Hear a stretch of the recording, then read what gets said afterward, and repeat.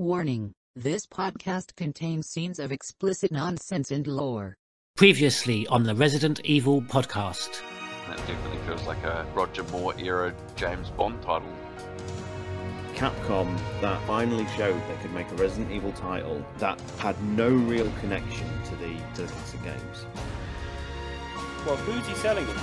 Who's buying all this shit? Who wants a liquor? Who wants a hunter?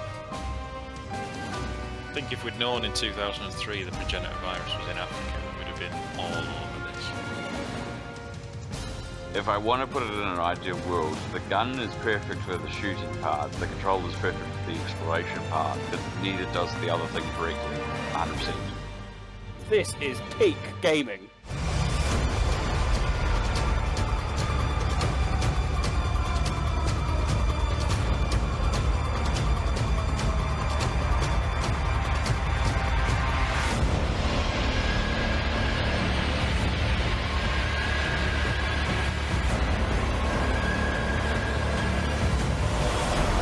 The Resident Evil Podcast.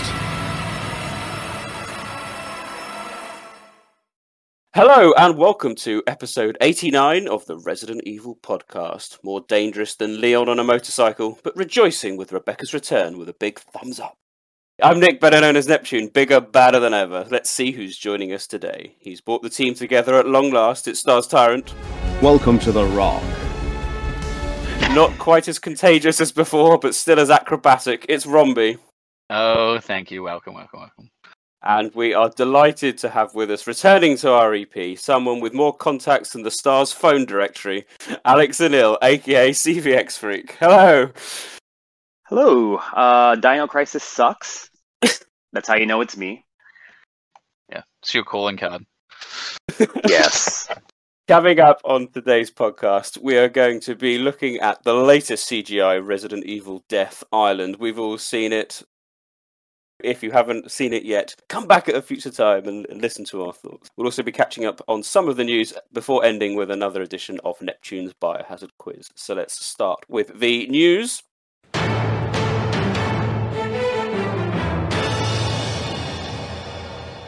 So the first bit of news is, of course, Death Island, and the fact that it is out, but kind of not in the UK and other parts of Europe, which has been a cataclysmic failure, I think, by Sony, in the way this has had this weird staggered release across the world. I thought it'd be quite useful just to have a quick chat about that at this point, rather than the main Death Island discussion. But I think there has been some updates at the time of recording.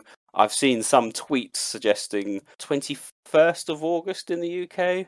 But then in Germany, I think we've had October time as well for DVD. It's all a bit weird, and it hasn't been the easiest thing to endure as a fan.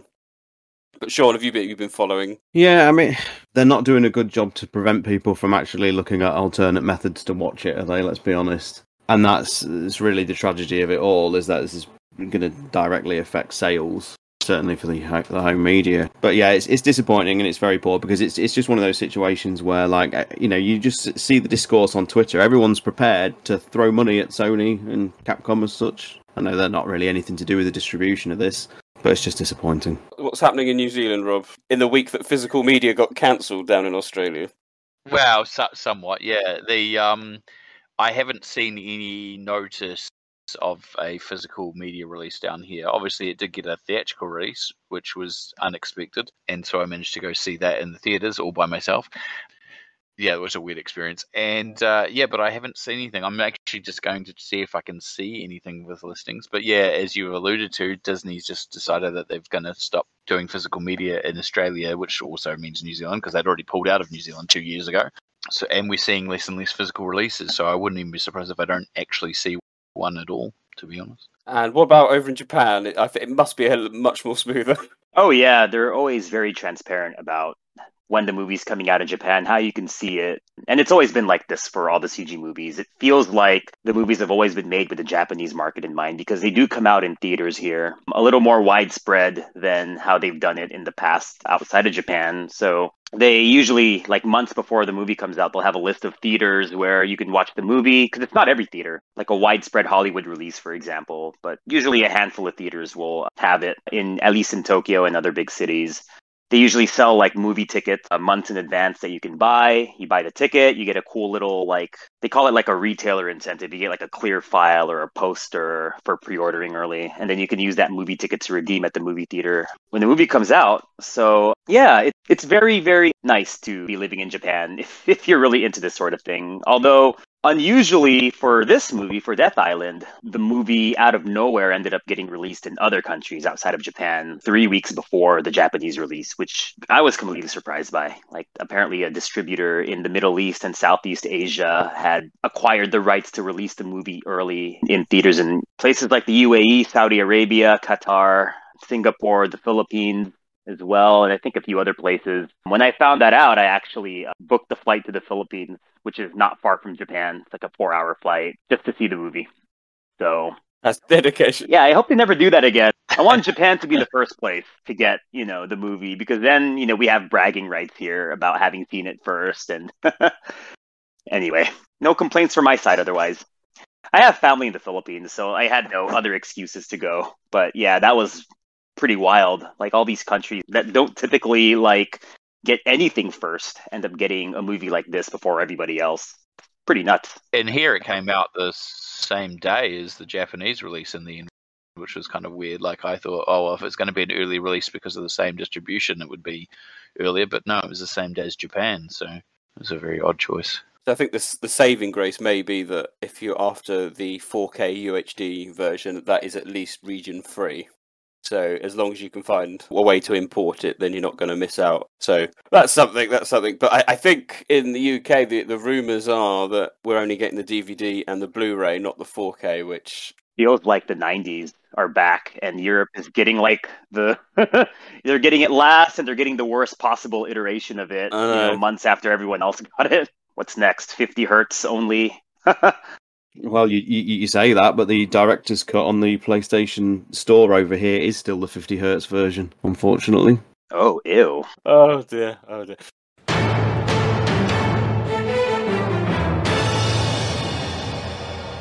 Talking of which, the final bit of news is the release of Resident Evil 1 Seamless HD Project, which is very exciting. We've covered quite extensively over the years the joy that is the Seamless HD project for RE2 and RE3, and then when the team have kind of gone back and done the original, it is looking as colourful and as sharp as you could possibly hope. Now, Sean, you've given it a spin. In fact, you whip through the game 100 miles an hour. It is quite an exciting experience just to see how easy the mansion incident can be when you're using an infinite Ingram. Yeah. Well, I mean, it's been eagerly awaited, this one, and it's safe to say that the upscaling is not quite as effective here as it is on, particularly Resident Evil 3 with the high quality assets to begin with. But the team have done some extensive work in trying to make it look as good as possible. The previous version of this was by a Russian team called Team X, and they just simply ran the backgrounds through an upscaler, and there was a lot of AI artifacts and things like that, and it wasn't the best looking project. So the Seamless HD team have actually gone in and sort of manually tweaked, I suppose is the better word. They haven't changed really anything. They've tried to keep the look of the project in keeping with the original aesthetic. And aside from one or two backgrounds, for the most part, the project is absolutely exceptional. I think the team have excelled themselves with what they were working with, and whether it's the definitive version of the game is really down to whether you prefer a more classic pixelated look, but certainly if you're playing on, like a 4K TV where it really does blow up those pixels, if you're playing it on like a 65-inch TV, those 240p backgrounds or whatever they are don't really hold up anymore. And so this is quite a definitive way to play it, taking into account the technologies and whatnot. And it's really easy to play, and it has other quality of life fixes. I think it's a wonderful addition, and it's been a joy to see people actually going out their way to play the original classic, because I think they are in danger of being lost a little bit now. It's been quite heartwarming to see people really enjoy it. It is my definitive version of the original tale. I prefer it to the remake. I always revisit the original more than I do the remake, and I think it speaks a lot for preservation and why it's important. So yeah, excellent. Well done, team. I think you were saying in it they use some assets from the Saturn version. Yeah, all the backgrounds are sourced from the Saturn version because they were originally slightly higher quality with less detail crush than the PlayStation ones. No ticks. no ticks yet, but there is talk of Lee Boy, I think his name is. He's looking to do a mod which will restore them. Excellent. You can watch Sean's stream back on his YouTube page. With these HD projects, the best compliment I can give it's how you think the games looked when you were playing them back in the day. And it's kind of like restoring your memory into a nice, shiny, crisp HD picture, whereas if you do have original hardware and you do, as Sean says, you load up PlayStation 2 or PlayStation 1 onto your 4K TV, it's a little bit, not sure about that, but this is kind of like your memory of the game. And yeah, it's really quite something to behold, and I'm hoping to get hold of it and play it later in the year. But Alex, what's your experience with these HD projects? Not just necessarily this one, but... Haven't gotten the chance to try RE1 yet, but I did go through RE2 and RE3 years ago, and I was unbelievably impressed. So I'm very excited to finally try RE1 when I finally have a moment to spare. But yeah, I agree with the importance of preservation, and I do think that more than ever, RE1 on the PlayStation Store right now, notwithstanding, there is a very real threat of the first 3 games just disappearing and becoming highly inaccessible. And I do think it's too bad Capcom, has maintained that stance for this long anyway. So I'm excited. Can't wait to see it, especially knowing that they took Saturn assets. I actually did not know that until you guys mentioned it. That'll be really interesting. Yeah, you've already kind of touched on it a bit, Alex, but it's like Capcom hasn't really gone down a route of making these very accessible, perhaps compared to, say, something like, a Street Fighter collection or any of these other games that, they've quite heavily been able to put back into rotation. And playing those original games in any form has not been really anything since, I guess, Deadly Silence. It's probably the last time really, right, barring, these PSN re-releases. Yeah, I recently began a Substack where I've been talking about different Resident Evil related topics, and my issue last week, the 3rd volume, was actually about the Seamless HD projects and why Capcom hasn't released the first 3 Resident Evil games in a really long time. And I kind of delve into a bunch of different reasons why it's so challenging. Some of them that I think we've touched upon here somewhat indirectly. One of them being, how the game looks when you play it on a 4K TV. It's not very pleasant, but also like the amount of hard work that you'd have to go through in order to hack together an acceptable looking version of the first 3 games. And all sorts of different reasons that, in my opinion, haven't, prevented Capcom from taking that step. I mean, incentivizing the idea of the fact that they've remade all 3 of these games as well, and that they're all available on modern platforms is a big push too, because exactly, it's obviously much easier to sell those as an idea than it is to sell people on, hey, here's this game from 25 years ago. Right. It's a shame for collectors, and there's obviously been a lot of news recently about the lack of preservation of titles in the digital realm. And what was that news? Like 87% of games prior to 2010 have been lost or at risk of being lost through lack of platforms. So I think Resident Evil's fared better than some franchises. I mean, overall, yeah. It's just, in the context of Capcom as a company, it is a little unusual that they haven't done anything with the first 3 Resident Evil games in a long time. Like, again, I can understand if it's a completely irrelevant waste of time franchise like Dino Crisis that we're talking about. You can never re-release those again and nobody will notice. But with the I'm kidding in case nobody actually realizes that. But yeah, with these, like, they've done Mega Man games, they've re-released like Capcom Arcade Stadium, which covers a lot of their most obscure arcade hits from the 80s and 90s. They've done a lot of HD collections, like the Devil May Cry ones, and Onimusha the first one got a re-release in HD, which I was kind of surprised at, but it was still cool to be able to go back and play that again. Yeah, it's kind of surprising that at no stage other than these remakes, but I'm a million reasons why. Kind of a self-promotion here, but even the original Clock Tower is coming back. Yeah, exactly. I'm very much looking forward to that. Yes, congratulations. Thank you. Yeah, I am involved in the project, in the project manager producer kind of role. I can't talk too much about it, but yeah, it's nice to see, all these old horror games coming back. But it would be nice to see the original Resident Evil 1, 2, and 3 officially make it over to modern platforms, especially on the Switch. Like, I want to play those anywhere that I want in an official capacity.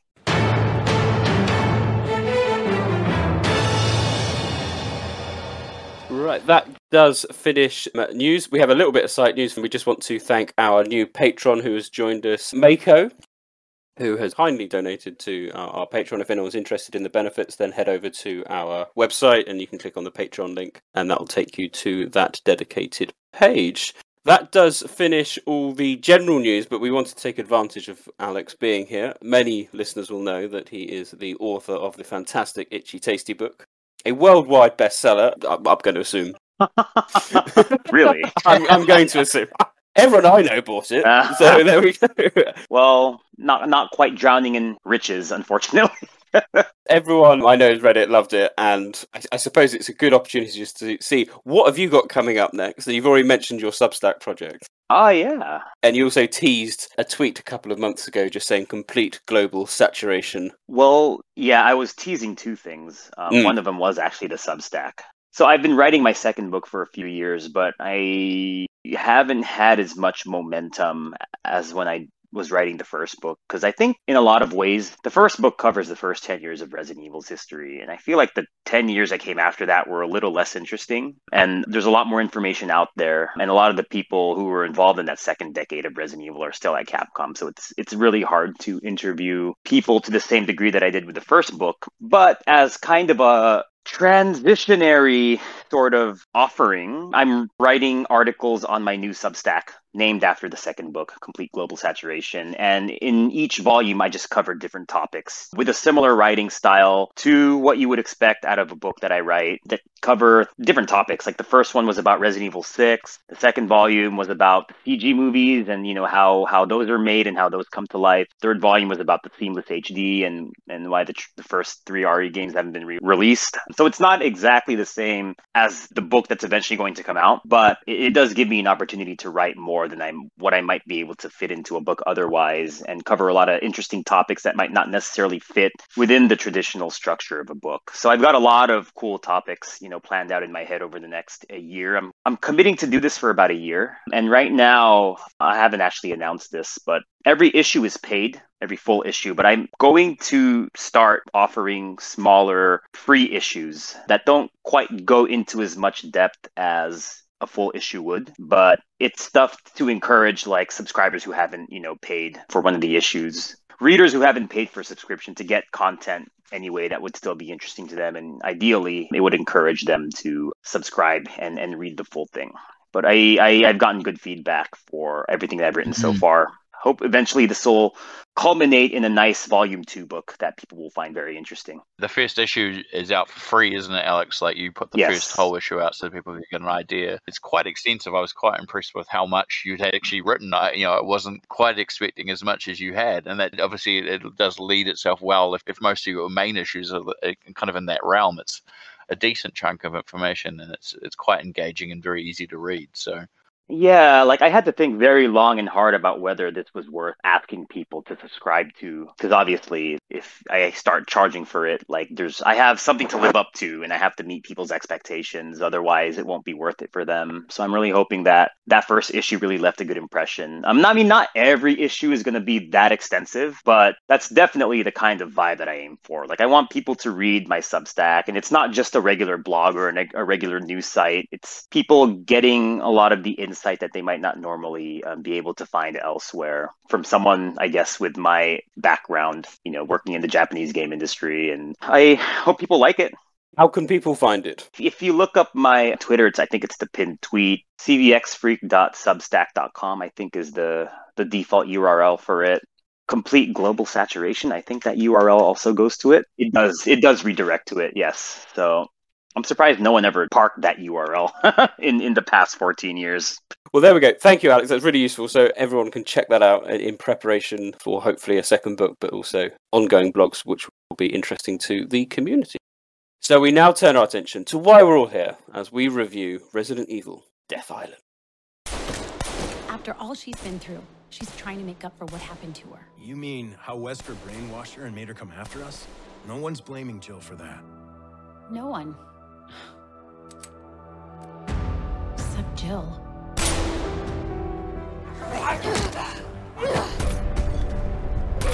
Dr. Taylor?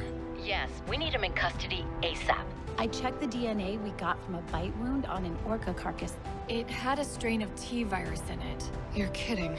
I found the connection between the folks that were infected. They all visited Alcatraz recently. Well, Dr. Taylor, it's time we debuted our creation. They turn fast and without being bitten. I'm Rebecca. What do you want me to tell them? Someone accessed the DoD's server. They managed to steal data on Leon, Jill, Chris, and Claire. You think this might have something to do with the opera on now? Most likely. I'm going to use my virus to clean the slate. Dylan! Suckers, you're nothing more than pawns. That can't be good. Yeah.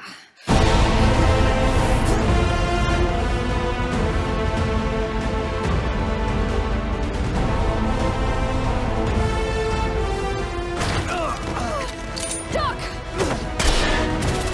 Excuse me? He's all yours. We're at the final stage now. That there is no justice. Well, it's over now. Time to light you up. Let's do it, all of us.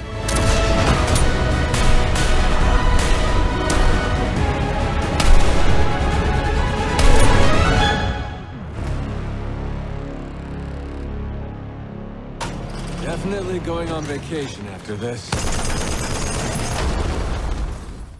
So welcome one and all. It is the 5th CGI full-length movie, if you count Infinite Darkness as kind of one, which I do. We're going to go through it as we normally do with our reviews and kind of like touch base on each of the main points. We're going to be looking at the storyline, the characters, the BOWs, and then trying to bring together whether this is a good CGI movie and where does everyone feel it ranks in terms of the general progression of the CGI movies, because a lot of people think the CGI movies are fine. And that's probably about the base level that a lot of people went into these movies at. So I'm really intrigued to hear what people think in terms of their own parameters and whether those expectations were met. I certainly have strong views on that particular topic. But let's start off with some brief impressions. And I think we're going to start a bit positive. And surprisingly, we're going to STARS TyranT first. What's your early impressions then, or brief impressions of Death Island? Yeah, I really, really quite enjoyed it, it must be said. Yes. I think it's going to be one of those situations where if you really was to scrutinise it, you could nitpick its some of its writing and its plotting for days. But I went in with very little expectations, and I think that really worked in its favour, because what I got out of it was more of just enjoying like character combinations and interactions that we've not seen either ever or for a very, very long time. It's just a joyous celebration to like finally see Jill and Leon together for the first time, to see Chris and Claire actually, united on screen again since 2001's Code Veronica X release, or, if you want to keep a bit more current, like Dark Side Chronicles. But when I was sat watching it, something just dawned on me. And it was during like the very, very enjoyable Leon and Jill section, where they're very much, each a match for each other in terms of like, ability and just the the characterization and whatnot. But what really hit me was just how utterly preposterous that it's been for the better part of 25 years to get these combinations actually on screen for the first time. So because of that, I got a lot of enjoyment from it. A lot. Very overall more positive than negative for sure. Alex, do you share similar sentiment? Pretty much, yeah. I feel like 5 CG movies in, like you kind of know what you're gonna get with like the premise and the setup, and for better or worse, the quirks that come with all these CG movies. Like at this point, like if I'm entertained and I get something out of it, then that's usually enough for me. But yeah, I agree with STARS TyranT. That just seeing Jill and Leon together for the first time, it's like I've been waiting over 20 years for this moment. And to see them execute on it very well in a lot of little ways was great, honestly. Like thinking back to Resident Evil 6 when Leon and Chris first meet, I thought that meetup was a little underwhelming in comparison, whereas with this one they kind of played upon a lot of little personality things that I think fans of the series will know they really did a good job portraying all the different relationships on screen. Another one that I really enjoyed watching was Claire and Rebecca. That's their first time meeting too, and I think the only time we had ever gotten anything like that was in one of the S.T. Perry novels back in the day. So it's really interesting how they played up on a lot of Claire and Rebecca's similarities in this movie, even though it hadn't been really explored in the game series up to this point. Good to see Chris and Claire together again. Although that, I mean, as a viewer, like, it was great to see them together again, but I didn't get the sense, this grand reunion, like, kind of vibe from them, right? Like, it just seemed like business as usual for the Redfields. So I thought it would have been nice to see something a little bit more in that regard. But hey, they ever finally remake Code Veronica, maybe they'll delve into that a little deeper in that game. Rombie, what about you? You had the pleasure of a private screening. Did that help? Possibly. I think maybe it did. Alex's comment is exactly it. I went in hoping I'd be, with no expectations, but I didn't want to be entertained because I knew what I was going into, and I walked out going, actually, I was pleasantly surprised how much I enjoyed that, just from an entertainment level. I just was like, it was fun. I enjoyed the character interactions. Yeah, there was some silly stuff in there, here and there, and so forth. But I enjoyed it more than Vendetta, and for a quasi Vendetta sequel, and yeah, it was fun. I can only reiterate what I said in my video review, basically, which was that I walked out of there relatively positive, and I can definitely see there'd be things that people would niggle over, and it's not perfect, and some bits of like animation and a bit of clunky dialogue here and there, and so forth. But it's definitely could be a lot worse considering some of the other CG films in the directions they've gone. See, I've got a problem. I went in with higher than average expectations, and I think I got burned on this one. I think I said in a previous podcast, in some ways I was looking forward to this more so than RE4 Remake. We had the killer team up. Everyone was on the same page. We had the return of Neptune, great, by default. And I am still struggling with what I saw. Mainly Act 3, I think, was one of the worst things they have ever put out. And I am still, as I said, coming to terms with what the hell was going on and trying to dissect what was the point in a lot of it. Blimey, Nick, you've kept this bottled up. I know, I really have. I mean, generally, it's the best-looking CGI film by the way. It looks absolutely stunning. It's a visual treat. I'm looking forward to seeing it in HDR because I think it will look even better. But I really struggled with the end of it, and I felt at times I was watching a fan fiction. I thought the writing was really, really poor. But it's really split. It's really split. So the first bit, if you like, getting up into Alcatraz and some of the bits in it, that was fine. It's just the end act I found a little bit. There's Resident Evil on the nose, and then there's I'm punching you on the nose big time over this one. So the person named Neptune considers the act with the giant shark in it to be one of the worst things that came out of Resident Evil. Yes! Because it's not a Neptune, it is some monstrosity thing, and you don't even see the shark. It is I love sharks, generally, and I love that. It's why, my namesake, it's what I love the series. When we saw the Aqua Ring for the first time, I was like, okay, I'm in. This is great. And so, to see in the trailers, oh my god, there's a whacking great shark swimming around Alcatraz. And then it's just not in the film at all. Until Dylan decides that's it, I'm going commando, and just jumps in and fuses, I think is the term that Rebecca uses, fuses with the shark, and then becomes generic blob number 48. I do touch upon this in Volume 2 of my Substack, actually. Not to be self-promotion based, but due to the way licensing works and the way these CG films work relative to the games, they by necessity have to be glorified fan fiction in a lot of ways. You can't have Claire killed off in a CG movie. Of course. That's just not how, Capcom wants this license to be handled. So I feel like if someone goes into a movie, it's okay to expect the movie to be good and well made. I completely agree with that expectation. If someone goes into the movie, any CG movie, expecting the plot to be profoundly pushed forward, and you gain some unignorable context from one of these movies, I think honestly that's not the right expectation to have, and it's probably I would imagine it correlates with one's satisfaction of the movie, if that makes sense. I agree entirely, and as I said, I wasn't expecting anything substantial in terms of you need to watch this before playing Resident Evil 9, for example. Far from it. I was expecting a very self-contained story, albeit some reference to the A virus and what Maria was up to. I don't think I got any of that particularly, and we'll come on to it a bit later. It was just why they're there, what the motivations of Dylan were. And it just got to a point in the final act where it was bordering on Looney Tunes style. And here's a rocket launcher. And here's a minigun. Oh, where did you find that? Oh, I found it out the back. This movie was hilarious. It was, and Resident Evil is known for its B-movie cheese, but this was... I feel like there was a lot of self-awareness with the fan service of this movie. Yes. If you buy the Japanese movie pamphlet, as they call it, like it's just like a pamphlet of like information, they have 2 pages dedicated to all the weapons that are featured in the movie. All 4 rocket launcher variants that you see in the movie. And it's like, wow, someone clearly knew about the Resident Evil lore. I was going to say, it's like they set that up very obviously early on when they first come down there and there's a submarine dock and they're like, oh, there's an armory or weapons store here. Like, I wonder where they're going to get their weapons from later on.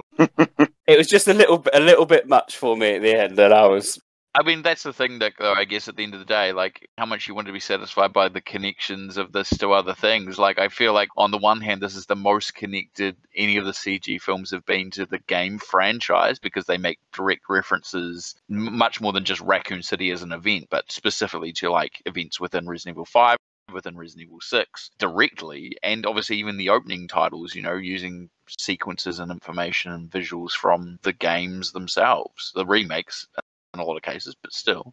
Yeah, absolutely. And my criticism, if you like, it is very exclusively tailored towards the latter end. And there is a direct correlation or a direct, comparison between the kind of nods in the final act, which I found a little bit, and the writing there. Whereas at the writing at the beginning with the nods, when they're talking about TerraSave and what did you do at the Harvardville incident? That felt a lot more natural. They're talking about Pierce and things like that, and it was like they were nice Easter eggs that I think flowed a bit better than perhaps towards the end, in my personal opinion, anyway. But that Harvardville reference was so like out there, or out of the blue. I was like, wow.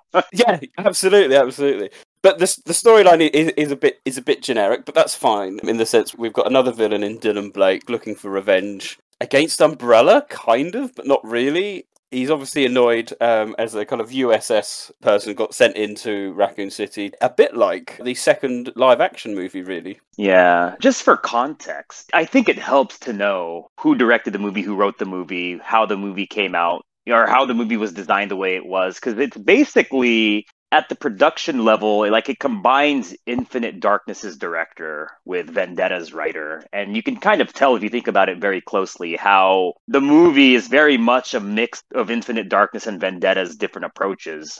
The director, Hasumi Eiichiro, before he directed Resident Evil Infinite Darkness, like his movies are all like exposition, dialogue, and like metaphors and things like that. And you can tell in Infinite Darkness, there wasn't a lot of action in that movie, in that series. It was more just like characters talking to each other and so on. Whereas Vendetta was more action focused. So you kind of see those 2 different styles come together. So that's why Death Island has a lot of dialogue, like long sequences of dialogue between all the different characters. And then they throw in the action and it's like they throw it all in Act 3 to kind of just wrap things up. But yeah, you could easily tell that you were trying to balance the 2 different approaches. And I would imagine that was intentional, because Infinite Darkness, I think, got a lot of criticism for being a very different type of CG product than the other movies were. Especially now that they went back to the full movie format, they wanted to, squeeze in the director's, penchant for long dialogue and metaphors and things like that. But they also kind of wanted to have like the satisfying action sequences. I don't know if anyone else picked up on that, but that was my takeaway from it, stylistically.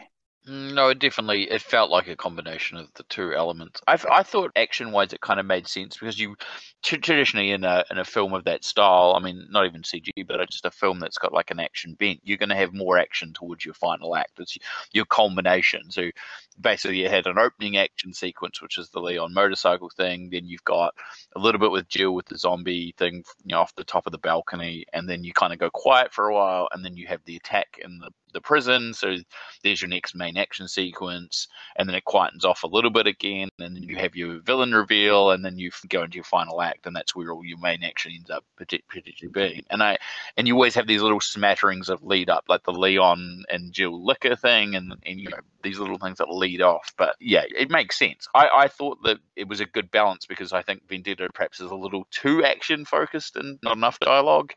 But maybe Infinite Darkness, perhaps maybe too much dialogue and not enough action. So this was a little bit more balanced.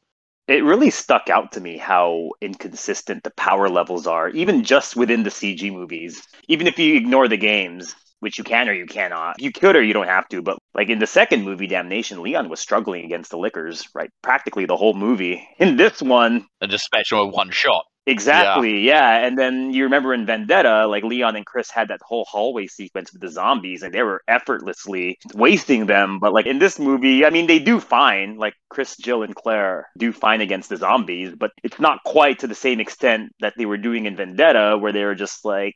left, right, and center dispatch. Yeah, it's a bit inconsistent. Yeah, and I do think that's probably a result of, having a different director and having a bit more of a grounded, quote-unquote, direction with this movie. But I think they hit the right balance, personally. Yeah, I think the balance is good. I think inherently this is something that all media has, and this isn't just a Resident Evil thing, but even the games have this. Enemies do what the plot requires them to do in order to make the situation work. So if you need to heighten up the drama, they're going to be more of a threat. They're going to be harder to dispose. If they need to look less weaker or it's more comical, then they're going to be easier to dispatch. That's essentially like that scene with Jill and Leon is a little bit more comical. There's a bit of banter between the two of them. They've got these enemies that seem like they're quite a threat, and then they kind of dispatch them a lot easier than expected.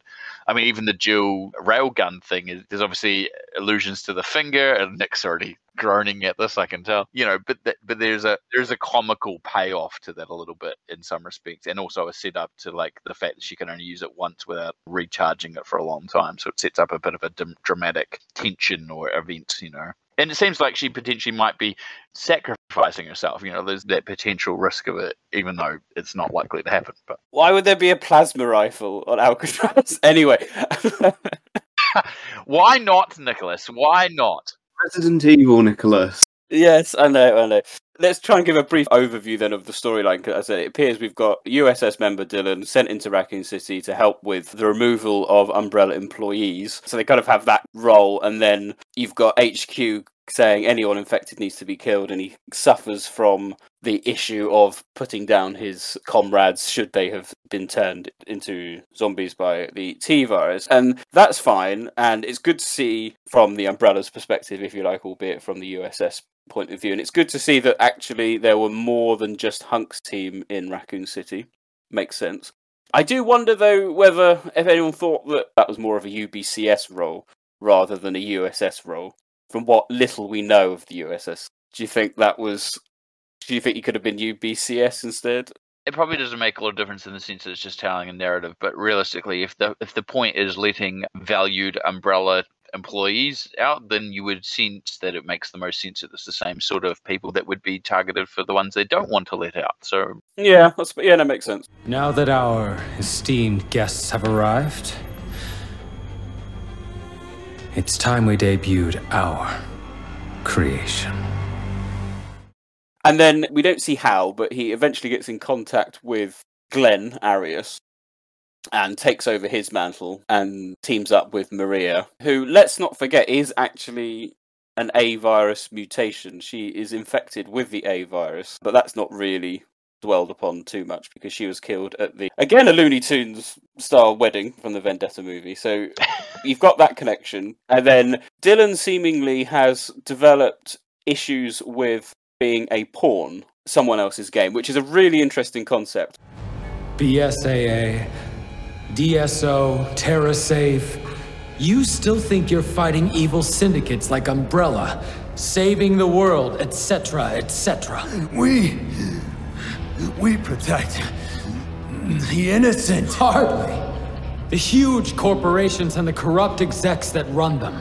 The ones getting big fat bonuses for maintaining the status quo. That's who you work for. Who you really protect.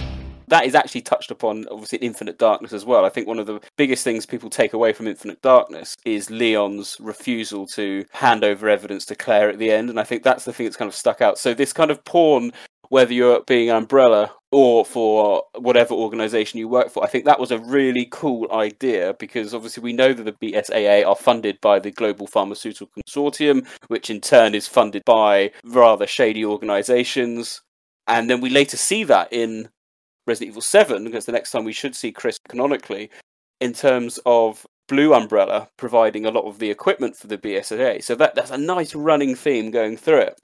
And so his motivations are quite clear, and he wants to use Alcatraz as a base to set up aquatic lickers with mosquito drones, which he can then scatter around the world, specifically targeting who he wants to infect, when he wants to infect them. That seems to be the basic premise of what he's kind of going for. Quite an effective mode. I like some of the shots where of the kind of mosquito things flying around and no one can see it until it's too late. Again, quite a good idea. I think that's fine. I just struggle a bit with why Dylan wanted to get the big four together. And this is where I think you have to suspend your disbelief a little bit and just roll with it. I get what your complaint is, and that there probably should have been a reason from a narrative standpoint, but realistically, they're looking for the thinnest excuse possible to have them there, and you end up with I don't want to say a pontification of materials as to why, but he pretty much makes it clear when he's there, why they're there, and I think you just have to take that on face value and just go, it's because plot, like... I agree. For lack of a better term, Like, it's the same reason you could say, well, he was having these plans to do what he's going to do, yet he's willing to, play Russian roulette all the time. And does that mean his plan would have fallen through if the gun had gone off and shot him in the head? Well, yeah, it would have, but that was his choice. It makes him seem slightly more unhinged, the fact that he's just like, I'm throwing my cards in the air, and if they land the way I want, then great, and if they don't, well, then still there's an outcome, Yeah, and I like that aspect of Dylan. I thought that made him quite an interesting villain. I just struggled. It is hard to get these people together. And I think what it does show, how difficult it would be, even in a game setting. A lot of people have been asking for an Avengers-style game. If RE9 is going to be the end of another trilogy, perhaps, who knows. A lot of these characters are getting on a bit in terms of their age. Let's bring them all together. Let's have the big finale. I think this film shows how difficult it could be to do that from a story point of view. I think there's some fair call in that. Like, if you look at the situation with Claire being involved, it's coincidental entirely that he happens to have a shark, let's just say, that attacks an orca that then happens to wash up on a beach, and she gets assigned to looking into it. Then she takes that information to the others. Like, everyone else, I can understand them, like, obviously having these randomly infected people that Chris and Jill's team would have definitely investigated. But to get Claire there, it's a bit of a leap of just luck, really. I checked the DNA we got from a bite wound on an orca carcass that washed up. It had a strain of T virus in it. It's similar to the virus we found in the infected that have been turning up in the city. You're kidding. But again, the plot dictates this to put these people in contact and do the things. So I just kind of traded on face value that this just happens in movies sometimes, and games and films and music and plays, and that things are coincidentally lined up the way that they need to be just to make the plot work. So I don't know. It's a bit of a tough one. Sean, how did you think the storyline was set up? The thing is, I don't necessarily disagree with anything you're saying, Nick, but it doesn't bother me because it's in service of, building to these character moments. Yes. And sometimes you have to just assume that, like, coincidences and contrivances happen to, enable these situations to occur. And so in that, it doesn't really bother me. I don't think it stands out any worse than other examples we've seen in the series of how characters have got together before. It didn't stand out enough to me for it to be a problem. Like when I have issues with it's plotting, it's more to do with the motivations of Dylan than it is how these characters get together as such. I think that's exactly what I was going to say, Sean. I think I've seen a lot more forced situations that were much more obvious and stand out than that. Perhaps this felt like I could believe this on some level, that this coincidence could happen, or these people would end up together because someone was trying to make it happen more so than it just did. Yeah, I mean, one of my favourite characters in the series is how they approach the character of Sherry Birkin in Resident Evil 6. That she becomes, a DSO agent just to be able to be in that storyline. If no one had that down on their bingo card as to how Sherry was going to be brought back into the series, and yet they made it work, I think. But it's contrived. But I don't know if I agree. I mean, the whole thing about her was being under government control since she was a kid. I don't think it's too contrived that she became an agent. I love it, so I'm not criticising it at all. As for my thoughts about the structure, or the setup, rather, yeah, I mean, I can see why it does seem a bit much that all 5 of them would be at the same place at the same time. I mean, it's true. Like, this is the opportunity where they all come together. It wasn't Resident Evil 6, for example, or... Yeah, that's a good point. I think the aspect of it that annoys me is that the story that these characters are present in is ultimately throwaway. That's the angle that probably bothers me the most, is that in terms of like the overall impact on the series, like this will have none. It's just a very cute, enjoyable 90 minutes of these characters being together. But if you're looking for like how this will define events that are going to come in later games, like if Resident Evil 9 does bring back these characters, you can almost guarantee there'll be not even a passing mention to the events of Alcatraz. And that's a wider issue with the series, though, to be honest. I wouldn't write it off entirely. I mean, obviously, no game is going to go deeply into the events that transpired in Death Island, but I do think, for example, Revelations 2 did an okay job, like remembering that degeneration was a thing. It didn't go all the way, but it wasn't zero either. Yeah, Revelations 2 has the damnation audio, I think, in the background, which is quite a nice little touch. And obviously, there's a connection to Claire's background and what she's doing exactly as well. So, well, this is the thing. I'm really pleased with what they do with Claire in a lot of the media. I think it's such a lovely progression of her character being part of an NGO. And I like the fact that she's very defensive over that. When they quizzed her on, you're terrorists, then the Harvardville incident. I like the passion that she kind of put forward to it. But yeah, I suppose in these things, Claire's perhaps the weakest link in terms of getting them all together. I think that's quite a good way of doing it, because there's no real reason why she would be actively involved in a lot of these things. And as these games go on, and Capcom's insistence on using the Big Four, it becomes harder and harder to justify, one, why they aren't getting infected. Well, I suppose they are getting infected in this game, but why they aren't dying. And the number of biohazard incidents that they survive is becoming more and more. Chris is basically Superman at this point, having survived how many incidents I couldn't even count. There is, and I think, and we touched upon this in our last podcast looking at Resident Evil Dead Aim, there is some benefit of having a completely new set of cast in a lot of these games. Sean, you described it as being quite a brave move by Capcom to have completely new characters that isn't Leon or Jill or Ada or whoever, and we all love these characters, but there will be a point where they're going to have to let them go, and it still upsets me that they killed off Pierce, to be brutally honest, because he was great in RE6. He was a real highlight. But that brings us quite nicely, actually, onto looking forward to these character interactions. Yeah, Alec, how did you feel that the narrative worked from that point of view? Were you satisfied? Did you think it was worth the wait? Mostly, yeah. I mean, I touched upon it earlier, but Leon and Jill, their chemistry is really well done. I do think it's a byproduct of the excellent voice acting for those two characters as well. But they, just even beyond the voice acting, the way they fought those lickers together, and even though they're ostensibly, and the Japanese interviews with the creators kind of hint at this as well, is that they're not supposed to be familiar with each other. And even up until recently, Capcom admits that they had no headcanon for how Leon and Jill knew each other. So they dropped just enough in this movie to make fans wonder, but you would think they'd fought together for a long time, given just how well they fought together, against those lickers. Leon? Well, what do you know? Jill Valentine. How's it going? There's one scene where Jill gets, grabbed by the licker. Leon knows to turn around, grabs her. They're able to dispatch the lickers on the other side of each other with minimal communication. And it seemed like those two really cared about each other, even though they're ostensibly not supposed to be very familiar with each other to begin with. It's almost amazing how Chris and Jill's relationship kind of took a beating, in my opinion. In canon, it's supposed to be repaired by the end of the movie, but if you didn't know any better, you would have thought Leon and Jill were better partners with each other than Jill and Chris were. You got a gun? Nope. Lost it. Here. Thanks.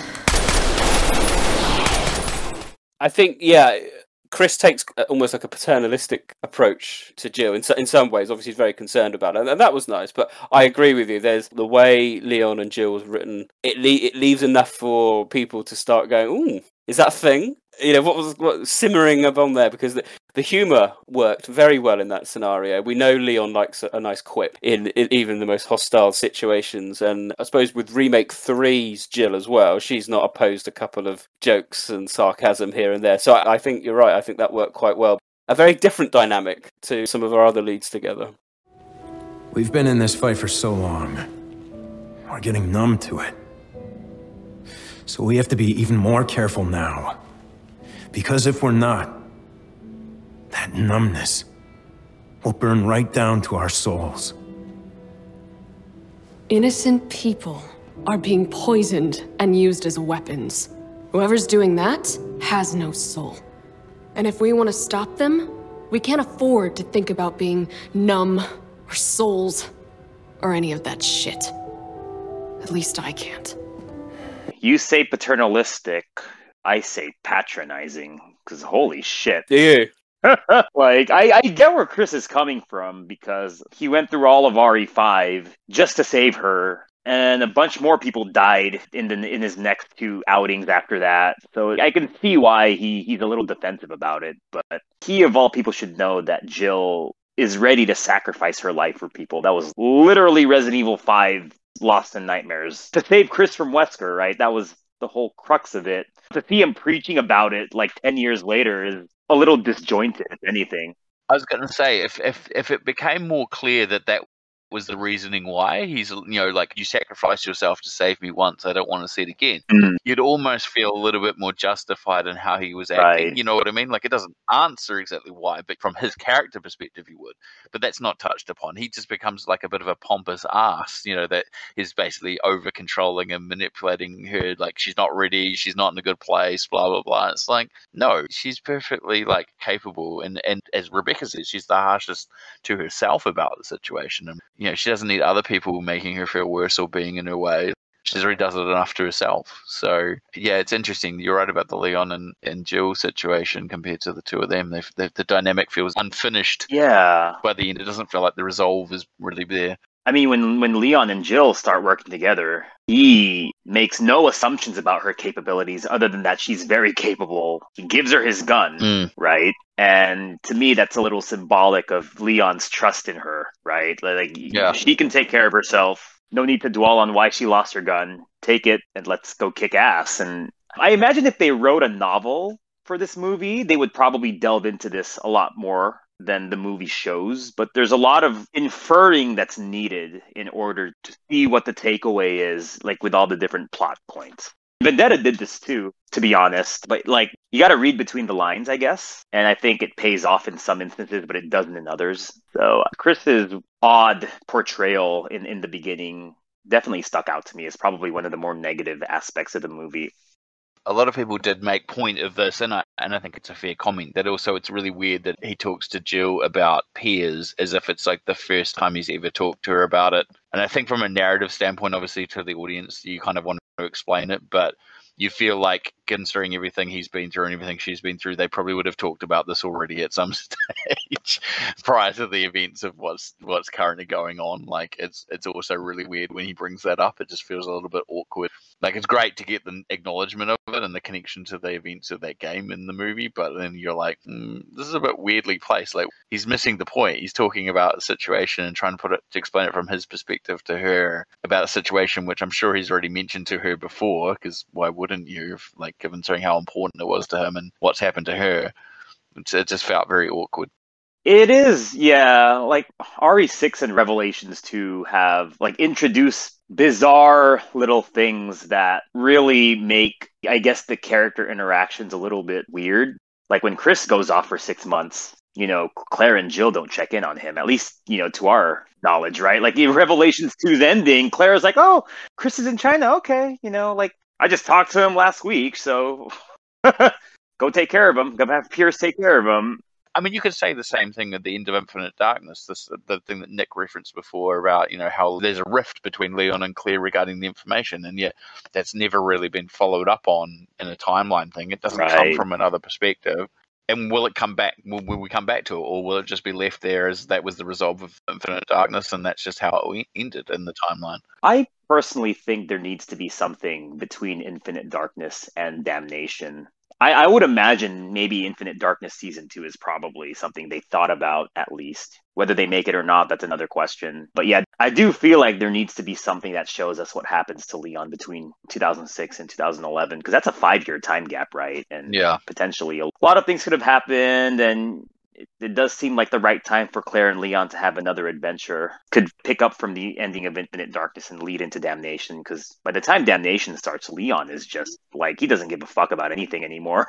And it also gives you a lot of more motivation to see why Claire went down the path that she has. You've got a good chance to kind of use it to fill in the gaps of where she's trying to avoid the sort of conflict that her brother and others are involved in, but still trying to help, and what might have motivated her more than she already had for that reason. So you've got to set up both of those characters, definitely. Claire's portrayal, in this movie, if you don't know that Revelations 2 happens between Infinite Darkness and this movie, I think it's very consistent. Helped by the fact that it's the same voice actress and very similar looking character models on top of that.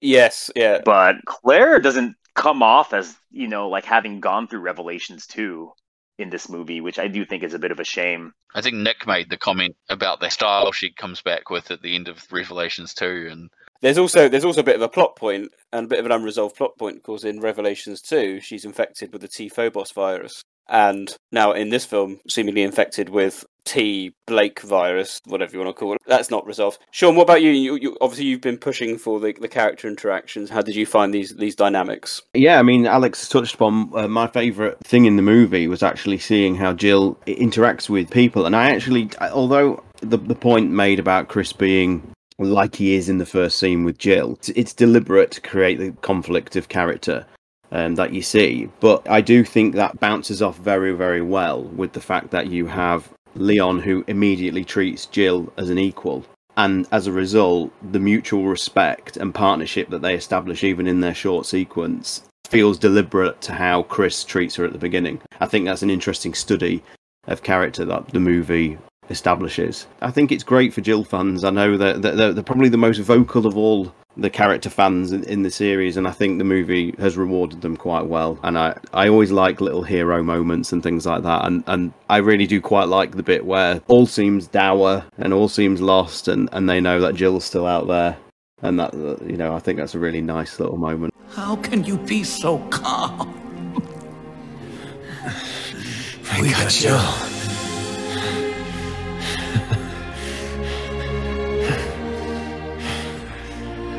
She's still out there.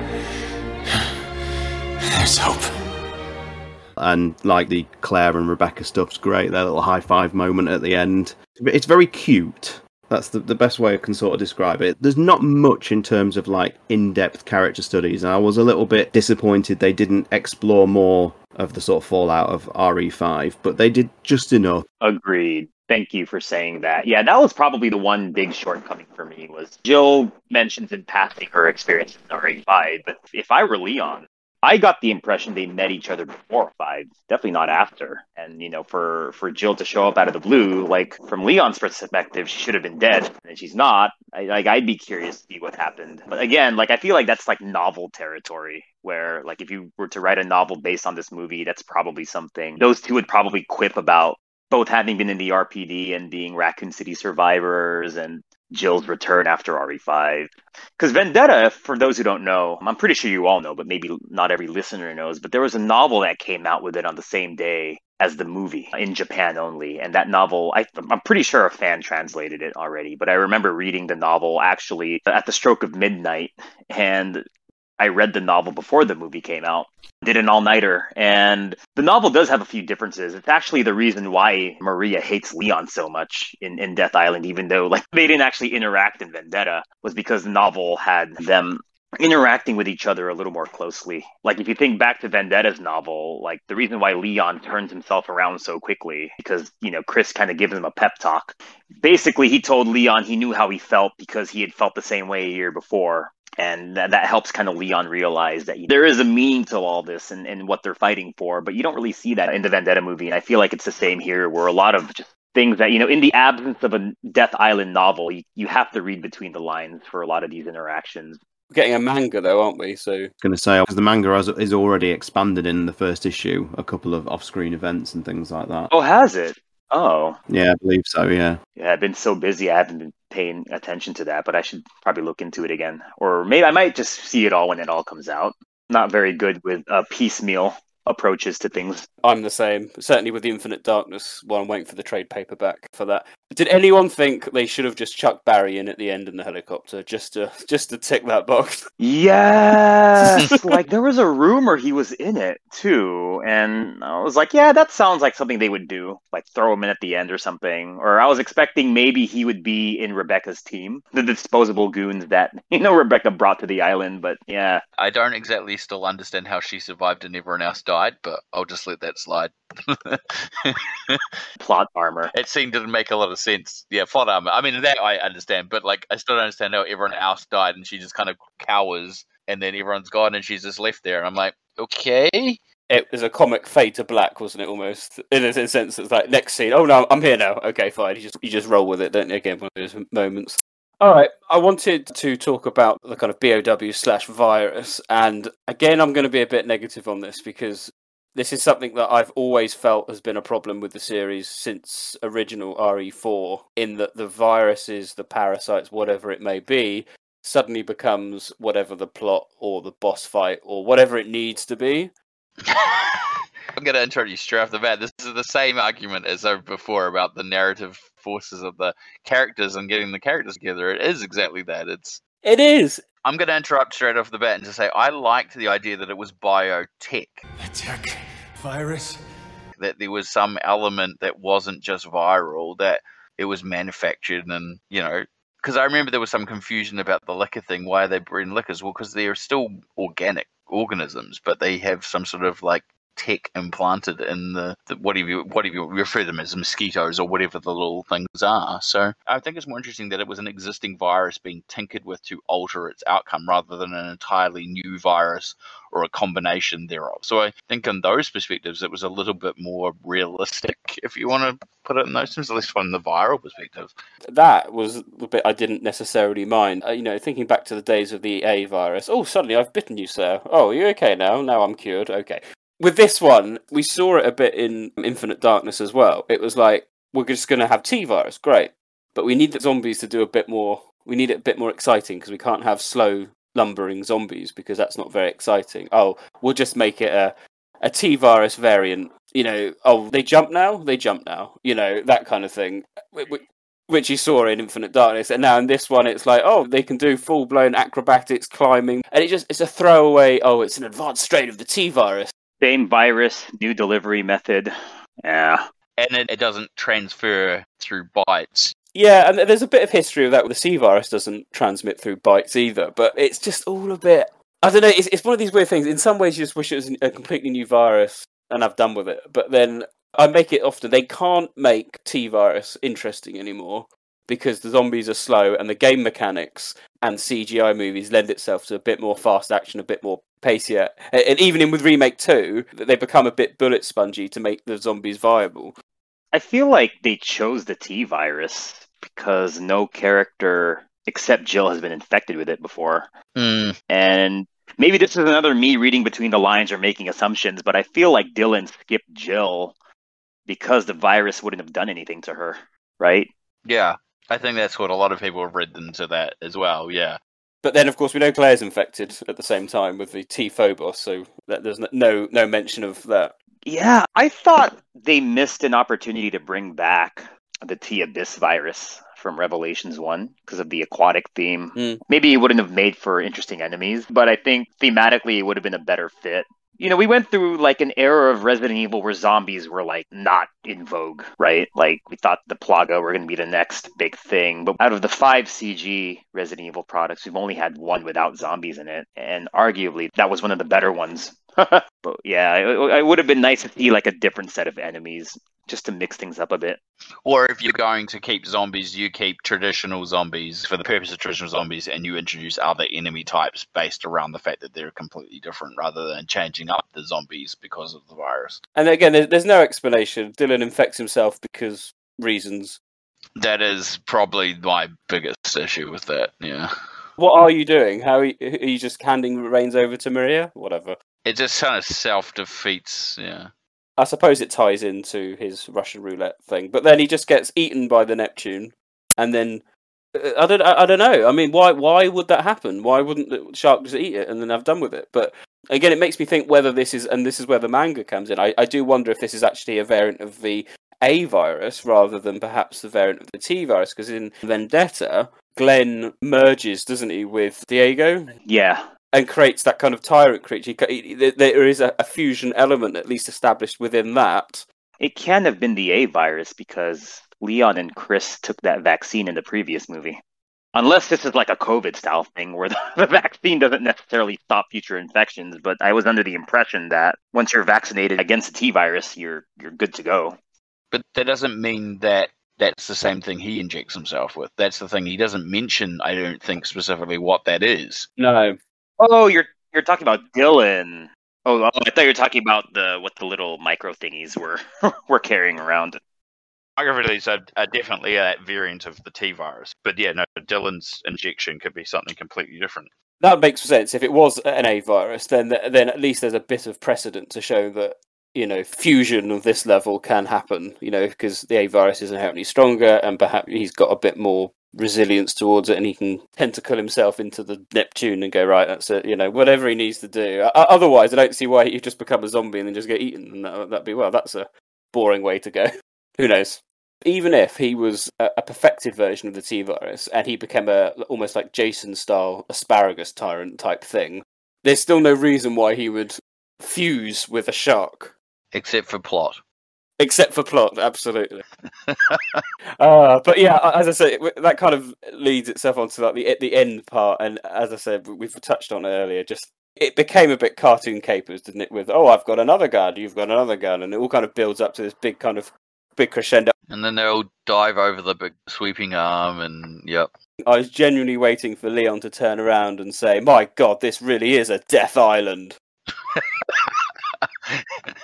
It was so corny. I was waiting for it. I'm going to have to watch it again. Now my expectations are at the appropriate level. I may enjoy it more.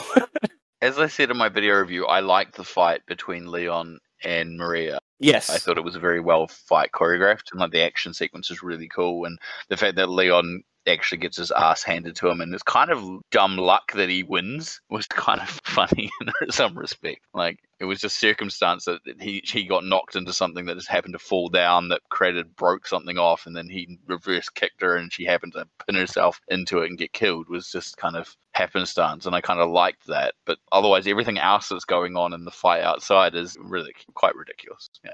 Leon kicked her ass.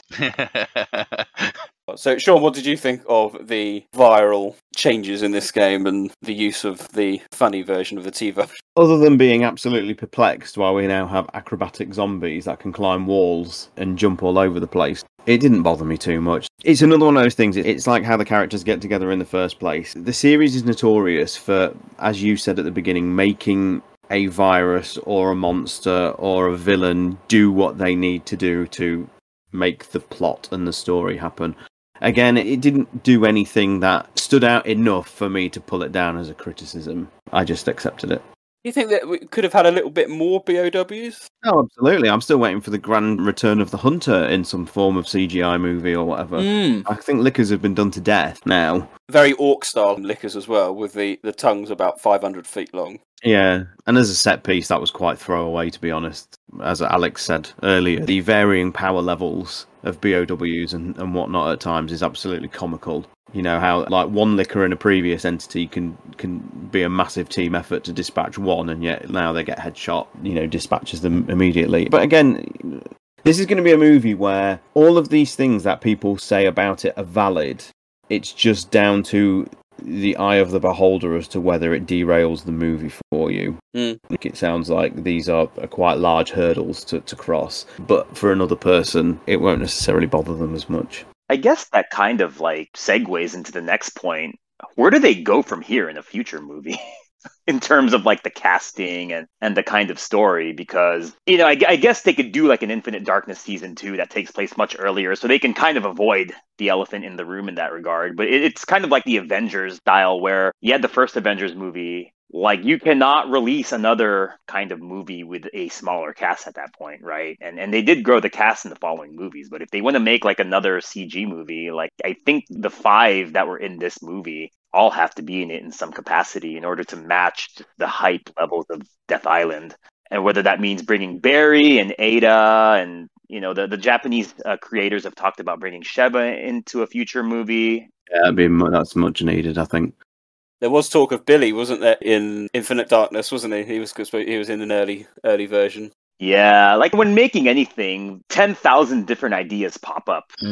Whether it's a Resident Evil game or a Resident Evil movie, and they always run through a list of characters that they think would be appropriate. But yeah, it would be interesting to see Billy and Sheva and Barry. Bruce. Ark Thompson. Oh, yeah. That's like Resident Evil Endgame levels of...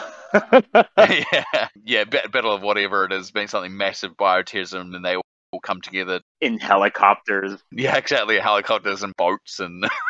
I think you're right. You have to have this thing where you have to have that same cast and then more. Or you have to go to the other extreme, which is that you literally isolate 1 or 2 characters to a specific location, and it's the only way you can go. You can either go one big scale or wind it down. There's no going back otherwise. You have to reset essentially down to the barest minimums or go big. And yeah, you'd end up adding Ada and Sherry and whoever else you wanted to add in.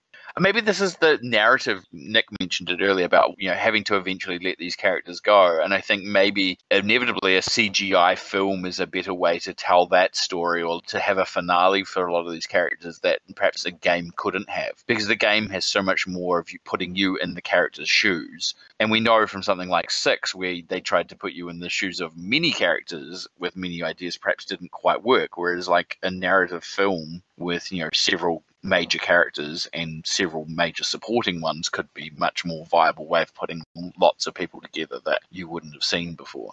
And it's a lot harder in a game, I guess. Yeah, a game could never credibly do that unless it's directed by Hideo Kojima or something. And even then you'll be like, right, here's a 45-minute cutscene that basically could have been a movie anyway. So that's interesting that you're almost saying that then perhaps Resident Evil 9 or Resident Evil 10 should be a CGI movie. I'm not saying the game has to be a narratively, but I just think it's really hard at this point. Like, if everyone wants to have a finale for so many of these characters, it's not really an easy narrative thing to do in a game as much as it is in a film. No, I agree. A lot of people forget that when they talk about, the next game's got to have this, got to have this, got to have it. And you've got to think of it from a game point of view. It's like how, even like the follow-up from Village, you're going, with Chris going, right, we're going to BSA HQ to take down Blue Umbrella within the BSAA. How will that work from a kind of narrative point of view? You can't have Chris going in there with like full guns blazing if you want to create a survival horror-esque game. He's got to, you've got to have someone go in with limited resources if you want to make it in that style. As Rob says, there's a lot more rationale needed to justify why X happens, whereas in a movie you can just kind of like chuck it all together and just go, this is what's going on. Another game would have to be a self-contained story. It'd have to be limited number of characters. You could have 2 of these things, people turn up, or 3 of them perhaps, but that's kind of it. You can't tell a massive epic story with multiple characters. And this is the reason why every time a new game's announced, and it doesn't have such and such character, you get all these like, oh, it doesn't have Jill in it. Disappointing. Or Chris is back again. Oh, Leon's in this one again. Why don't we get such and such? Like, you're never going to be able to please everyone with any of these because they're not going to have everyone. And the irony is, even if you had something that had everyone in it, people would be like, oh, but it's not doing enough service to XYZ character, You're trying to spit it all thin. Oh, there's 10 characters in this. Well, not 10 characters aren't going to get their due in that storyline because it's 10 characters. They'll be very cautious of the reception of RE6. In the game side, yeah. Like, if I could choose how to do it, I would just have a 2-part CG movie planned from the beginning. One set of cast in the first one, and then the second one expands to something much larger, like the fan service ending that everyone wants. Because apparently fan service is no longer off the card for these CG films. Albert Wesker clone comes back, finally. No. Palpatine style. The dead speak. Somehow Wesker returned, pulling from Star Wars and MCU crap. The other thing is we're not opposed to like time jumps and things around in this franchise. Things come out that go backwards in time and fill gaps. I mean, you know, Alex has alluded to the fact that, you know, there's some gaps that could be easily filled with other narrative stories, and they could be games or they could be CG films. But it's harder the further forward you go as they get, as you've all alluded to as well, as they get older, characters get older, and it becomes harder to believe that they've survived more and more events, especially without any characters dying. I mean, that's the other thing. If you set a CG film that's late in the narrative, you can start doing some interesting things with that sort of concept. I know it sounds horrible, but, you know, you could actually kill a character off because it would set a precedence for the events of the plot or whatever, because it's set narratively so far. And I don't want to say this is a problem, but I think Capcom is risk averse to allowing their characters to be killed off in any fashion, even in a CG film, because they don't know what they're going to do with them in the future. Yeah. I think we've talked about this before, but like killing Wesker off, for example, has meant that the franchise hasn't had a really stable long-term villain, and it's become a villain of the week concept. You know, each game has a different villain. Each CGI movie's had that same thing. You know, it's very hard to keep a consistent narrative without that going on. So, yeah, it's not an easy thing to risk. So, tough. What was the time difference between the end of Village and the DLC? It's like 16 years or something stupid. 2021 to 2037, I think. 2037, so a massive gap. So 16 years. But we know Chris is fine. Yeah, because Chris is referred to, so we can't kill Chris off at any time in that time period because he's referred to. Looks like us suckers win. Again. Yeah. And they'll keep coming back for more. Like always. Referred to. Right. Okay, so we've had a couple of call-ins, which I think is now an opportune moment to listen, so stand by. The first call-in comes in from long-term RE veteran and fan, AJ. Hey guys, AJ here with a brief review of Death Island. This is likely going to come off a bit more negative than the other reviews you guys might have heard so far, but outside of some key moments and some fan service stuff, the movie came off pretty lackluster to me.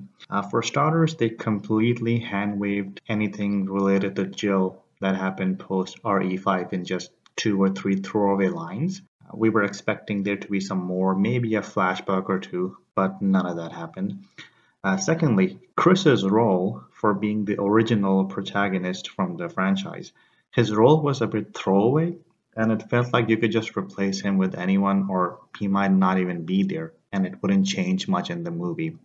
Finally, one of the early scenes in the movie has a couple of key characters talking to each other, and the script and the delivery is some original RE1 style stuff. It takes a huge upswing when Jill and Leon are together in the movie. Like, you can feel that these are two experienced voice actors playing off of each other.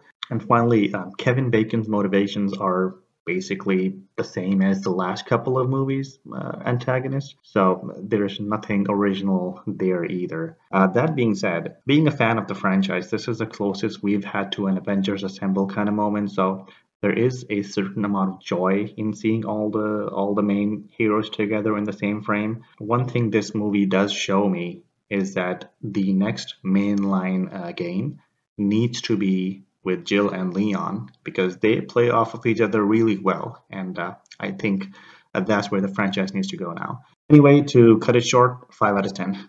Have a good day, guys. Bye. Kevin Bacon. Yeah, absolutely. It does look like everything. 5 out of 10 there from AJ. I think this is definitely going to be a movie where your enjoyment of seeing these characters together trumps like legitimate movie criticism. I think if you crunch it down as a movie, I don't think it's unfair to say like the writing is quite subpar at times and the actual plotting and staging of the movie itself is lackluster, but it's what you want to take out of these character interactions, and if it works for you, I think you'll have a lot of enjoyment from it as apparent. And, people are clearly getting a massive buzz out of seeing Leon and Jill together, and rightly so. Like I said earlier on, it's preposterous it's taken this long to happen. Yeah, it was done in a nice way. That felt good.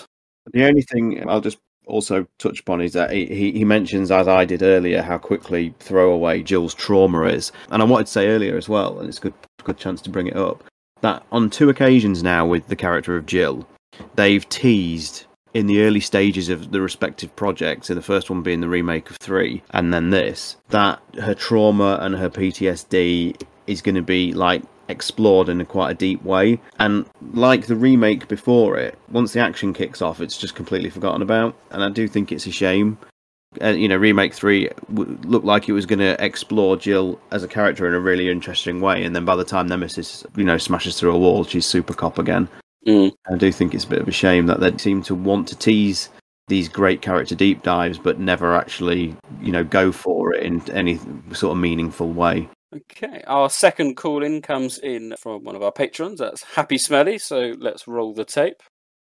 I'm really struggling to synthesize my thoughts on Death Island. Really struggling, because it's probably the best CGI movie we've had since Degeneration. That's not a high bar, unfortunately. Definitely the best movie we've had. It's incredibly pretty. I liked all of the legacy characters. They were done okay. It didn't offend me. My main problem is with the villain. The villain is the logic he has, it is so confusingly stupid that it took me out of the movie, because I was just struggling to wrap my head around what this guy's deal was. I understand they were going for a sort of PTSD vibe. That could have worked out great, but it was like the logic was just confusing, because we see him with his mates, they're all zombies, and he doesn't want them to be shot and killed despite the fact they're clearly zombies.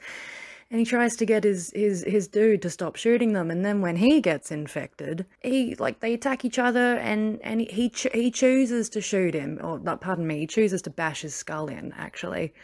And the guy's begging for his life, and he doesn't have to do this. He didn't want to shoot the guys that were already turned. He doesn't have to kill the guy. He's doing it for evac. It is a choice. And he's angry at our main characters because they were trying to make better choices, but not actually stopping the problem. Kind of attacking the symptoms rather than the root. Or something. I was really struggling to follow it. I really was. He somehow takes over Alcatraz without anybody knowing and develops all these weapons. God knows where he's getting his funding. I absolutely could have missed what was going on there, but that was a bit of a, how's he doing this? And he also seems to want to get our characters onto the island. He infects them, but when they get cured by Rebecca, he was like, no, I was totally expecting that, and now I'm going to merge with a shark, because fuck you, I guess. I didn't get it, man. I was just sitting there the whole time asking myself increasingly incredulous questions, because the logic of this movie is so distracting. Let me just read you my final page of notes here, because I had a massive problem with the final act as well. Good thing Alcatraz has all these weapon crates with various rocket launchers and belt-fed machine guns. Where did Leon get that Tommy gun? Oh, good, Jill's got a plasma rifle. Why is there a car with a machine gun mounted on it? That handgun ought to do it. Yes, I'm sure more virus will help. Jill has a bag. I wonder what's in that. Oh, good, she's doing the good old Ian Malcolm trick. Oh my god, it's a giant rocket launcher. This will be good for Jill's PTSD. Dylan's problem is with Umbrella, not 4 of the Raccoon City survivors. It really made it a struggle to enjoy this movie. It's maybe I'll have a better time on a second viewing, but at this stage, it might be the most fucking stupid movie I've ever seen. It's really pretty though. There's a moment at the end there after she's listed all the various weapons and whatnot. There's a sigh, and you can actually physically feel her soul leaving her body. It's incredible. I think Happy has had a very similar experience to me on this one. Yes, it's a very, very, very pretty CGI film. Yeah, she probably paraphrase my full thoughts in 3 minutes better than I have in the entire hour or so we've been doing this. But yeah, it's actually a welcome call in that, because we haven't really deep dived Dylan all that much. Not to certainly the level that Happy did just there. And yeah, it's preposterous when he willingly mutates, isn't it? I know like the Russian roulette aspect of his character shows that he's prepared to die at any moment, but even then, how do you enact a plan when you're a big shark blob? What then happens if he kills the main characters and he escapes Alcatraz? What's he going to do? This is a worst case, even worse than Salazar, isn't it? Salazar is a good example. Like, certainly it's less so in the remake, more in the original. But like, say he killed Leon in that scene, does he just fuse to a wall forever? I won the podcast at the top of this massive tower. Yeah, it just goes back to the villain problem that the series has. Like Rob said earlier, they're just chasing Wesker forever, aren't they? Yeah. Thank you, Smelly, for that. Always a pleasure. That kind of brings us towards the end of our discussion. I think now we've got an opportunity to wrap up and conclude our final thoughts. So, Rob, what about you? Where do you see this? And a score as well. To me, I had an entertaining and fun experience watching it. It has not a perfect film. It definitely has its flaws, but I feel like it doesn't take itself that seriously, and I think we shouldn't either. I think compared to the other things, it's a bit more of a balance, and I was happy to watch, and I'll be happy to rewatch it. So yeah, I'm happy to give it a 7 out of 10. Stars TyranT? It doesn't knock Degeneration off the top for that, and whilst I'm well aware Degeneration is a flawed movie, and it looks quite amateurly made now in terms of the animation and whatnot, I still feel that's a more coherent, complete movie experience that has a Resident Evil name on it. Death Island, as we've alluded to, is just pure fan service all the way through, and what you want to take from it will be directly linked with your overall impression and opinion.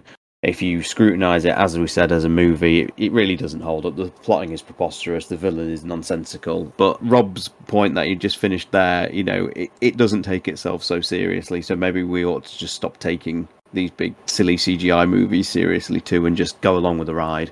Do I want more substance? Absolutely, but it's clear that was not the agenda for this picture. This picture was just to give people some character combinations and some silly action, and I think in that it delivers. I would probably agree with Rob's score. I'd give it a 7 out of 10. Overall impressions and score out of 10, please, Alex. I liked it. Go see it. 7.5 out of 10. For me, I think it is fan service. And first half of the movie, the fan service is nice. It's light touch. And we get a lot of character into moments, things we've been asking for a long time, and I think that's a really good aspect. I just struggle with Act 3, and the lack of seeing the Neptune is personally quite upsetting. You've got to remember, we didn't get one in Revelations, despite it being an aquatic virus. What's the number one predator in the water? Oh, I don't know. How about a guppy? Oh, there we go. We'll make that into a fish. Tikiozo. Anyway. I suppose I enjoyed it overall, as I just struggled with the last bit. I don't think it's as good as Degeneration. I don't think it's as good as Damnation overall. It's better than Vendetta, so it's kind of like third on my list. But none of them are as good as 4D Executor. So what that did in 20 minutes. What that did in 20 minutes is probably still the best out of all of them. I would give it a 5 or a 6 if I'm being generous. Well, I know what I'm gonna take away from this experience. What's that? Prison tours suck. So do giant shark monsters. So did this op. Yeah. But we sure did kick some ass, didn't we? We sure did. All of us. Right, well, there we go. That is our take on Resident Evil Death Island. Unfortunately, the Batman was unable to join us due to work commitments, but we will get his views in the next podcast. But for now, we end our discussion and we turn our attention to this podcast edition of Neptune's Biohazard Quiz.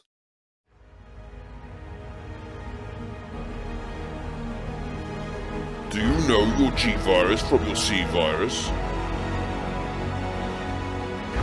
And your Jabberwock from your Bandersnatch?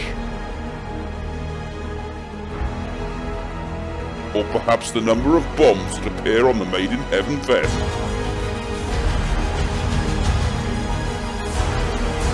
G What fucking question is that? I'm getting a big fat hero this week. Yeah, I'm not going to get any of these. We've talked about the games straying too far from the origins. This Resident Evil quiz. We're now getting Spice Girls as the correct answer. I mean, it's time to quit. This is Neptune Biohazard Quiz. Batman.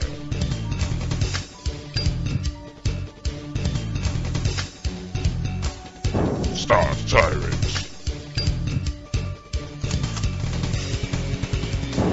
George Trevor. Rombie the Wrecker. Mr. Spencer.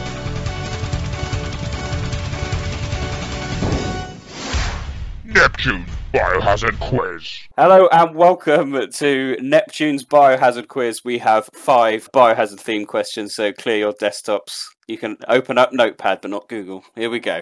So question number 1. How many islands has Claire now been on during a biohazard outbreak? Maybe some bonus points for names. So there we go. Question number 2. Canonically, in what year did we last see a Neptune? DOW. Is this a trick question? I feel like it's a trick question. No, it's not. No. Question number 3. Because it was so successful last time, how do you unlock the rocket launcher in Resident Evil 0? What are the requirements?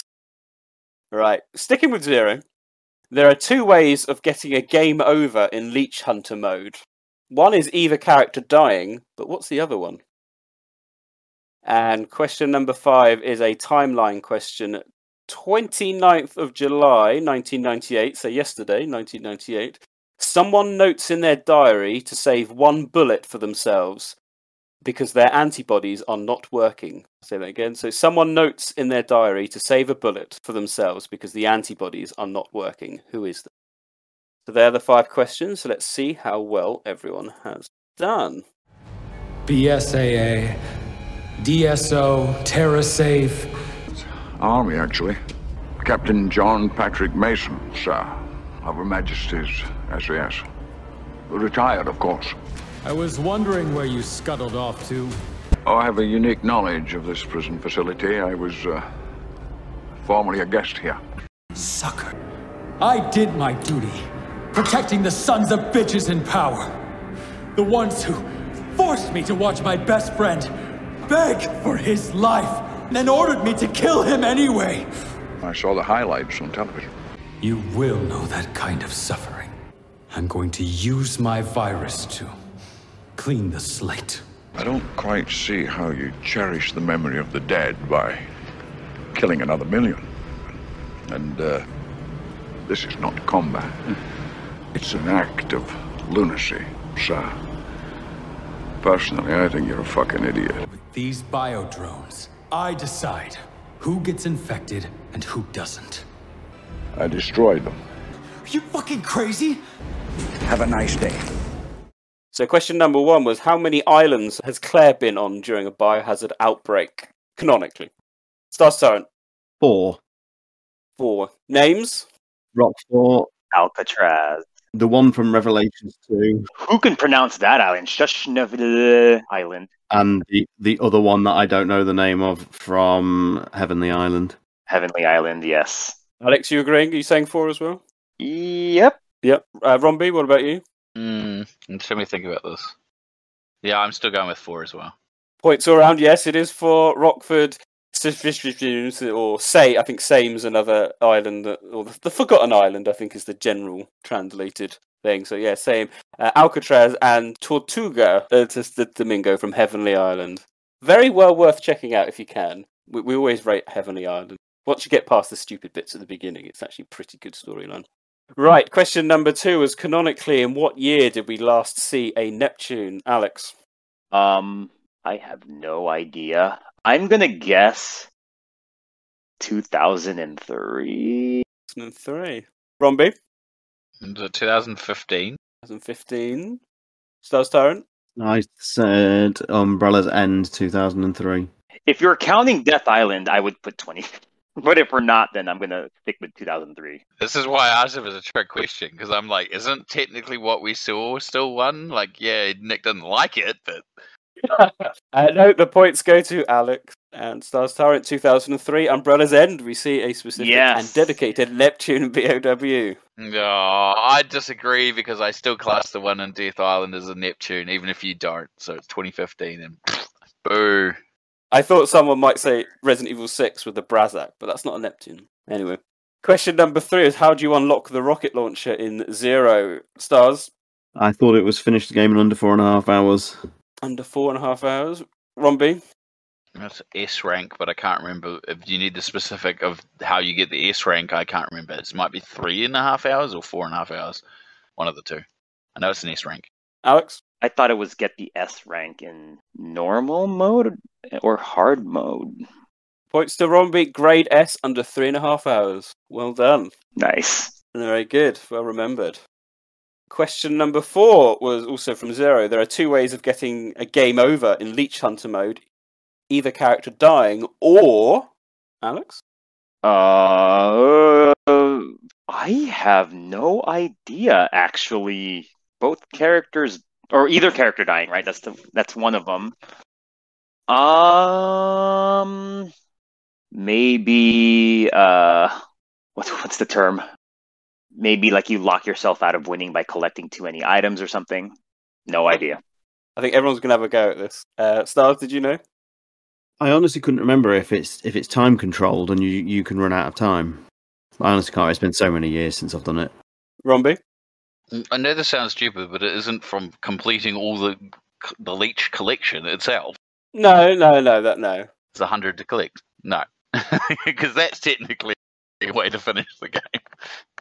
Alright, well then I don't have an answer. I've not tried it, but this is what happened. Exiting through the mansion main door. That's a game over? Apparently so. I mean, I knew you could do that. I didn't think of it as a game over, though.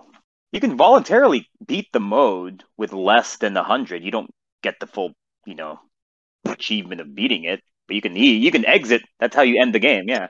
That's why I thought finishing the game with all 100, I think it is technically the other way to exit. Because you can finish the game and then you don't have to go anywhere else. Well, no one gets the point, so it's as good as everybody getting the point, right? And finally, question number 5 was on the 29th of July 1998. Someone notes in their diary to save a bullet for themselves because the antibodies are not working. Who is this? Rob, did you know? I cannot remember any of this at all. It sounds familiar. No clue on who it is, though. I chose this one because I was intrigued by it because it's not picked up regularly about the antibodies in the series. It's just quite an interesting thing. Stars, did you know? Who is this person? I did not know. Did not know. Alex, did you know? Nope. No. Steve the researcher? Steve the researcher. Well, close. It's the dead factory manager. Oh. Oh, this is an RE3? Ah. No wonder the date sounded off. I was like, wait, that's after RE1. That was my trick. I was trying to... Because it is very close to RE1, yeah. So the file says, although the function of the system decreases, the number of bodies we have to dispose of doesn't. The infection level has increased, and the antibodies we're using are no match for the new mutation of the virus. Because obviously it's the kind of the Birkin version of the T virus. Some of the workers have been infected with the disease. I've continued to work, but I always keep a gun with me. I must remember to save one bullet. So there we go. That is the 5 questions. Let's have a look at the scores. And, well, would you Adam and Eve it? Everyone's a winner on this game with an impressive 2 out of 5 for everyone. You're all winners. Yay! Congratulations. Yay! We all have off days, apparently. I'm actually surprised I got the Neptune question right. That was like a real long shot. And I still disagree with you both. Standard. Join us next time when we'll have some more questions.